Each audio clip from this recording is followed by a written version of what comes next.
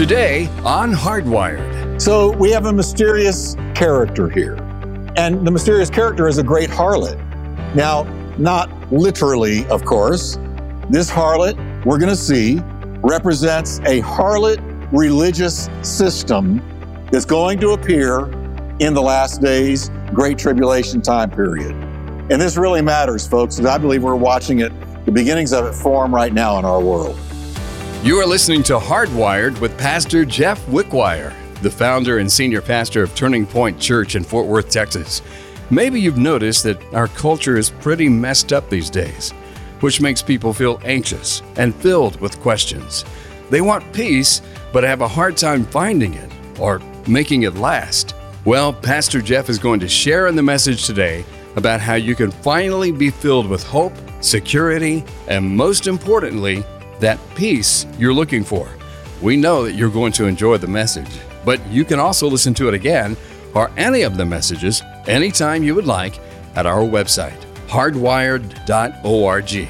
Let's get right to the message. Here's Pastor Jeff to tell us what's coming up today on Hardwired. Hello, everybody, and welcome to this edition of Hardwired. Thank you so much for joining us and making us a part of your very busy day. Well, today we're going to be talking about two very odd characters in the book of Revelation. We've been going through the entire book, and we're more on the other half side of the book of Revelation. And we're going to encounter two characters called a beast and a harlot. Well, who in the world is the beast and who is the harlot? Well, we're going to find out today. It's a great, great study. I encourage you, grab your Bible, grab something to write with, and let's take notes as we learn what John has to say and what was shown to him by the Lord Jesus Christ about a beast and a harlot that will appear during the Great Tribulation. Let's go. Now, in our last time together, we witnessed the final three bold judgments. Now, let me just stop here because the book of Revelation is like this. You're going through so much information, so much heavy stuff, that it's real easy to kind of get lost, sort of like lost in the woods. And so let me just drop back just for a second and remind us that the book of Revelation is primarily a book of prophecy. Now, in chapter 1, we're introduced to, we're given a picture of the resurrected Messiah. Not Jesus walking around on earth, healing all that were oppressed of the devil, the Lamb of God, but we're seeing the resurrected Messiah in chapter 1. Eyes like fire, snow white hair, feet like bronze, a voice like thunder. He's the resurrected Messiah. And so we're struck with, right off the bat, this book of Revelation, which is the Greek word apocalypsis, and it means that which has formerly been hidden, but is now revealed. Okay? No way you would have known what's in the book of Revelation until the book of Revelation was given to John, because it was hidden. But apocalypsis means unveiling. So we're seeing something that if God hadn't decided to reveal it to us, we'd never know it. So we see the resurrected Messiah in all of his glory in chapter 1. And what does Jesus tell John? He says, John, I want you to write these things down. Here's the three things I want you to write. What has been, what is, and what is to come. So I want you to write, John, you're going to be writing in these 22 chapters, you're going to be writing about what has already happened, what is right now, and what is to come. Now we see in the book of Revelation, John goes back into the past, and we see Jesus crucified, we see Jesus resurrected, we see Jesus born, where the dragon is trying to destroy him in Revelation 13, I believe, and is unsuccessful. So he goes back into the past, what has been. But then in chapters 2 and 3, he deals with what is. And what is at the time? 7 churches Christ is addressing. And all of them are there at that time. All of them. Laodicea, Philadelphia, Smyrna, all of them. They're all there, present tense. And I believe what we see in those churches are true to churches everywhere to this day. I also think they might mark certain ages of the church, so that right now we're in the Church of Laodicea, I believe, the materialistic church, focusing on money, things, stuff, what you possess. Jesus said to that church, remember, he said, you say you are rich. He's talking about money. And because you're rich, you don't have need of anything. But I say to you, you want to know the truth? You're miserable. You're wretched. You're poor. You're blind and you're naked. So Jesus said, you think that you've got all you need by material stuff? No. Materialism doesn't add anything to the quality of your spirit. All right? So he says, I counsel you to buy of me gold, tried in the fire, an allusion to the things of God. All right. So chapters 1, 2, and 3 are what had been and what was. But then from chapter 4 through 22, it's pure, high-level prophecy. The things that will be. And it is a profound prophecy. Just profound. A lot of people won't touch it because they don't think you can understand it. So they won't teach it. But I believe God wouldn't give it to us if we couldn't teach it. If we couldn't understand it. All right? He doesn't want us dazed and confused. He doesn't want us perplexed. So just a little catch up there. So where are we now? We're smack in the middle of high level prophecy in Revelation 17. So in our last time together, we did see the final 3 bowl judgments poured out on a world that rather than repent, curses and blasphemes God as the judgments fall. Isn't that amazing? Now remember, there's 21 judgments that are poured out during what we call the Great Tribulation. 7 years of Great Tribulation. So you got 7 sealed judgments, and to me, they're terrible, but they're the mildest. Because when you come to the trumpets, it's worse. When you come to the bowls, it's the worst of the worst.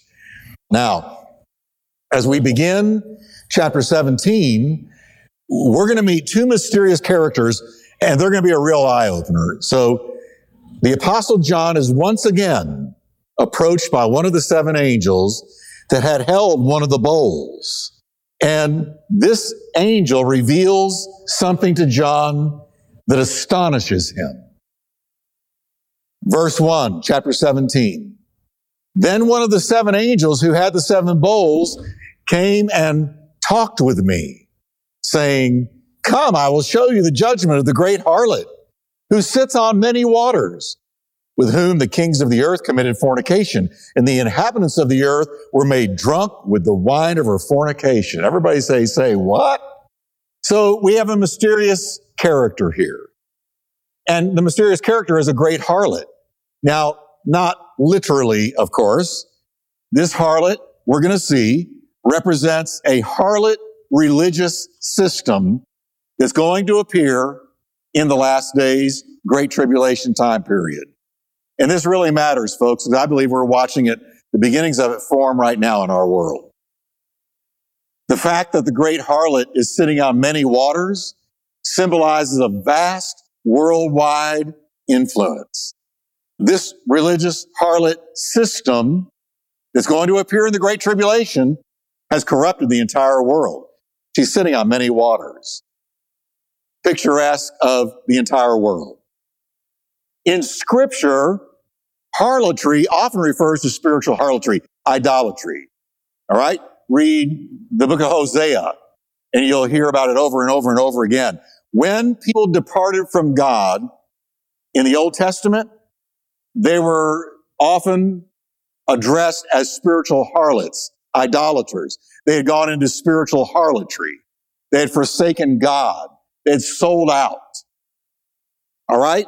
So a departure from the true God results in a false, apostate religious system. And that's what we're going to see forming in the Great Tribulation period. A false, religious, apostate system that will cover the globe. Now, I want to say again, I believe we're watching that form right now. And I'm going to elaborate on that in just a moment. The constant refrain of the Old Testament prophets is to rebuke Israel and Judah for engaging in spiritual harlotry by their worship of idols. When they went worshiping idols, God said, you've gone into spiritual harlotry. And he judged them for it. They lost their nation. They lost their city. They lost Jerusalem. They lost everything God had given them because of spiritual harlotry. All right? So here we have this harlot sitting on many waters, and that shows there's going to be a religious harlot system dominating the world in the Great Tribulation period. So this is what John sees, an apostate religious system that is going to work in coordination with the Antichrist. Now we think of Paul's similar prediction of what will take place in the last days. Here's what Paul says, 1 Timothy 4:1. I can't get away from this verse. The Spirit clearly says, everybody say clearly. Now, he's wanting us to know, the Spirit is distinctly, undeniably, irrefutably telling me something. Clearly says, in latter times, there's going to be a departure from the faith. And this matters. Watch this, everybody. And they're going to follow deceiving spirits. And they're going to follow things taught by demons. Who will? Those who have departed from the faith. People that sit in church pews. People that are professing Christian. I want you to get the import of this verse. I wish I could work it in the Greek language. If I just spent all night working this one verse in the Greek language, it would be a real eye-opener because it's very strong. Paul says, by the Spirit, I'm seeing down the tunnel of time. And I'm seeing an apostasy coming. Now, folks, an apostasy is not backsliding. Backsliding and apostasy are two different things. A backslider gets caught up in some sin. They get messed up in the flesh. They get involved in something they know they shouldn't, and they get trapped. And they walk away from church, walk away from prayer, and they get caught up in the things of the world, and they backslide. That's not the same as apostasy. Apostasy is when you say, I no longer believe. I want nothing to do with Christ, nothing to do with God, nothing to do with the Bible. I renounce it. I denounce it. I cast it aside. Don't even talk to me about it. I'm done with it. It's when you renounce the faith. That's apostasy. That's what he's saying is going to happen here. It'll be a worldwide apostasy. Now let me ask you a question. Are we seeing that today? We seeing people apostatize? Oh yeah. Big name people. People that have written Christian books. People that have written Christian songs that went worldwide are coming out and saying, I no longer believe. Really? Well, you're not backsliding, you're apostatizing. That's a big deal, folks. That's really serious. Before Pastor Jeff comes back to wrap things up for us today, I'd like to share a couple of important things with you. Let me encourage you to take a minute and check out our website, hardwired.org. You'll find today's program along with all of Pastor Jeff's messages. There's a growing list of great things to check out at the site. So hop on over and check it out, hardwired.org. That's hardwired.org. And be sure to tell your friends about the program. We know you're being blessed by it. I'm sure your friends will be as well. We're here to reach as many people for the Lord as we can. So getting the word out will help us on this mission. And that's what this program is all about. And Pastor Jeff's back now for the conclusion of today's program. Paul says they're going to abandon the faith. That means they're going to walk away from it. And what are they going to do? Something has called them out. What is it? Spirits that are deceiving them. And things literally taught by demons. Did you know the devil teaches? Are y'all aware the devil teaches? Oh, you better know he teaches. He knows the Bible better than a lot of Christians. Didn't he go to Jesus and say it is written? Over and over again, he used the Word of God, try to trip up the Son of God. If he had known the Word, of course, he was the Word. But a lesser opponent would have caved, very possibly, to the level of attack Satan brought to Jesus. And what did he use? He used the Word. So in the last days are going to be characterized by industrial strength deception. Everywhere. Are we seeing that on social media? I mean, there's more. Don't get me wrong. Listen, I believe in the gifts of the Spirit. They're all real for today. But there's some things on that web claiming to be God that are no more God than I am a NASA astronaut. They're not God. Okay? And I'm amazed at the number of followers they have. But anyway, who is this great harlot that we're seeing sitting on the waters of the world? She's comprised of an all-inclusive, corrupted Christianity with apostate Protestantism, Roman Catholicism, and a blend and a mix of other false religions that produce one final, last days, corrupt superchurch. Why can't we all just get along? But the push in the last days and leading up to the Great Tribulation is going to be, hey, love should overlook differences in beliefs. We need to come together in an ecumenical kind of way. And can't we all just get along, meet together? We all worship the same God. We all worship the same Maker. Yeah, your religion is called something different from mine, but it's all the same thing. No, it's not. But that'll be the call. That'll be the message. Now, in light of the inroads that New Age mysticism, false feel-good Bible teaching, the push towards inclusivism I was just talking about, and other spurious false doctrines that have infiltrated today's church, this isn't at all difficult to imagine. This super church, this apostate church, this great spiritual religious harlot influencing the world, this false religious system that will reign supreme and work in tandem with Antichrist to deceive the world. It's not hard to imagine it. For instance, I'll give you a couple of examples. New Age practices and beliefs have wormed their way into churches and denominations across America. The belief in spiritual portals, that's a New Age concept. That's something straight out of science fiction. There's no such thing in the Bible as a portal. And yet, many churches believe in this, teach it. Yoga, that's New Age. Communicating with the dead. You say, well, nobody does that. Oh, don't they? Oh, yes, they do. They go lay across people's graves that they might suck in their mantle, the mantle of the person that's dead in the grave. And that's happened in key churches across America called grave sucking. I kid you not. Oh, yeah. I'm afraid we're going to need some heart medicine here before I'm done.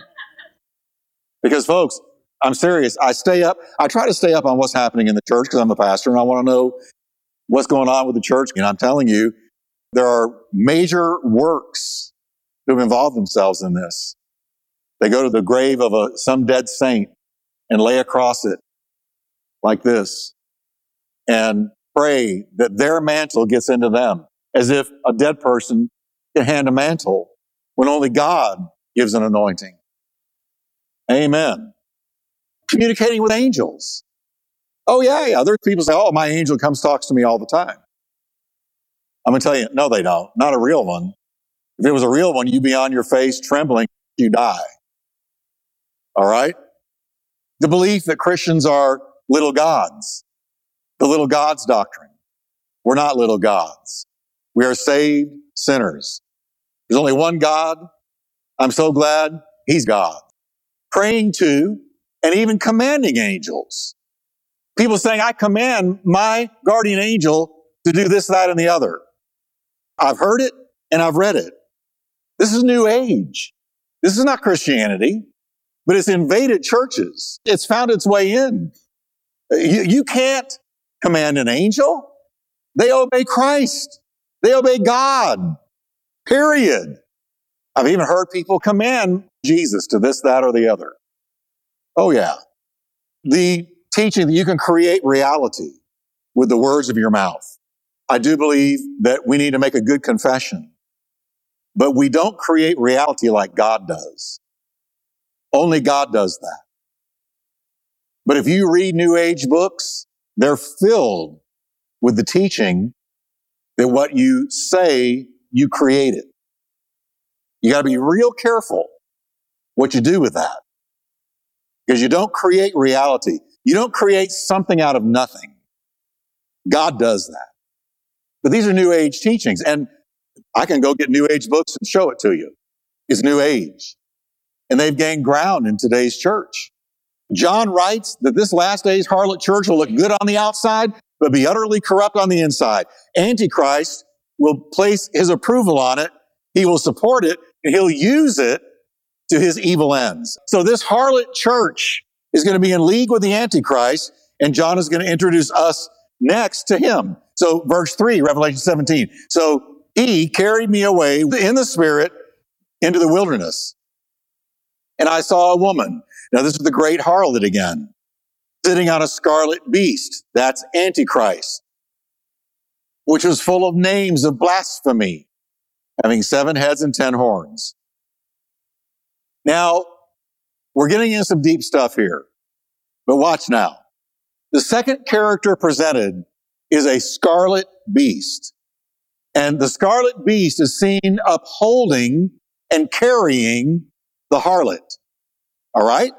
So the part we need to look at the way it's given to us. John says this beast has 7 heads and 10 horns. Spielberg could not come up with this stuff. 7 heads, 10 horns. And we're going to look more closely at this in verse 7.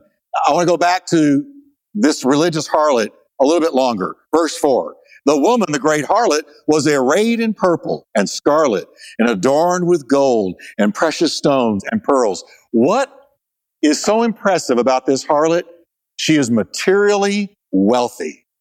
She has a display of grandeur, royalty, impressive on the outside. She's beautiful, richly dressed, royal colors, bedecked with jewels. So she's very, very impressive when you see this religious harlot system that the Antichrist is going to use in the last days to captivate the entire world. However, there's a very dark side to her. I want you to notice, everybody. John knows that she has in her hand a golden cup full of abominations. Oh, she's wicked. And the filthiness of her fornication. On the outside, she's impressive, but on the inside, this religious harlot system is thoroughly corrupt, filled with abominations. Keep that in mind. Now, next, we're coming to a third mystery. Enters the vision regarding the harlot. Verse 5. And on her forehead, there is a name that was written, Mystery Babylon the Great, the mother of harlots and the abominations of the earth. So here is now a third mysterious thing in the vision. Not a person, but what is this mystery Babylon? Now, Babylon always pictures rebellion against God, false religion, the pride of man. Babylon began all the way back. We got to reach all the way back to a man named Nimrod and the Tower of Babel. That was the first. That's where Babylon began. They all babbled. Right? They were doing great till God cursed their language. Nobody understood each other. So we call it Babel because they were babbling. All right? Tower of Babel, why did God curse it? Because it was not built for the worship and praise of God, but it was dedicated to the glory of man with the motive of making a name for the builders. So Babylon has always been about the glory of man, rebellion against God, and pride.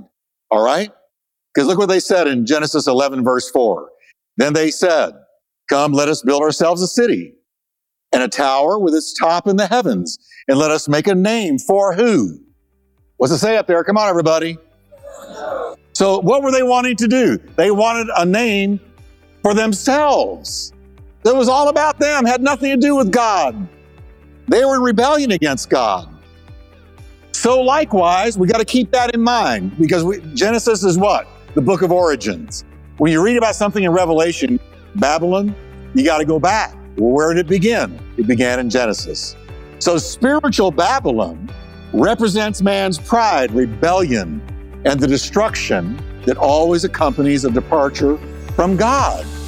We appreciate you listening today to Hardwired with Pastor Jeff Wickwire. Every program we do has one main thing in mind, and that's to share the hope and good news of Jesus Christ to people who need to hear this message and hardwire the teaching into their daily life. That's what this ministry is all about. So if you've been encouraged by the message, we would love to hear about it. Pick up your phone and give us a call at 877-884-3111. That's 877-884-3111. Or go online to our website at hardwired.org. And be sure to bookmark the web address to your favorites folder so you can come back often. Also, would you consider getting on board with us as a faithful ministry partner? Your valuable contribution makes a big difference to us in helping to get the message of the gospel out through this program to people everywhere. Your generosity, along with this ministry, is reaching people in a way that you may never have the ability to do on your own.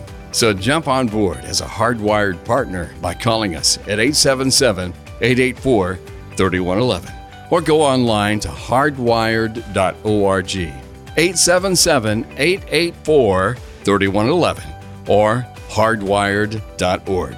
From the bottom of our hearts, thank you so very, very much. Have a great rest of the day, and thanks for listening to Hardwired.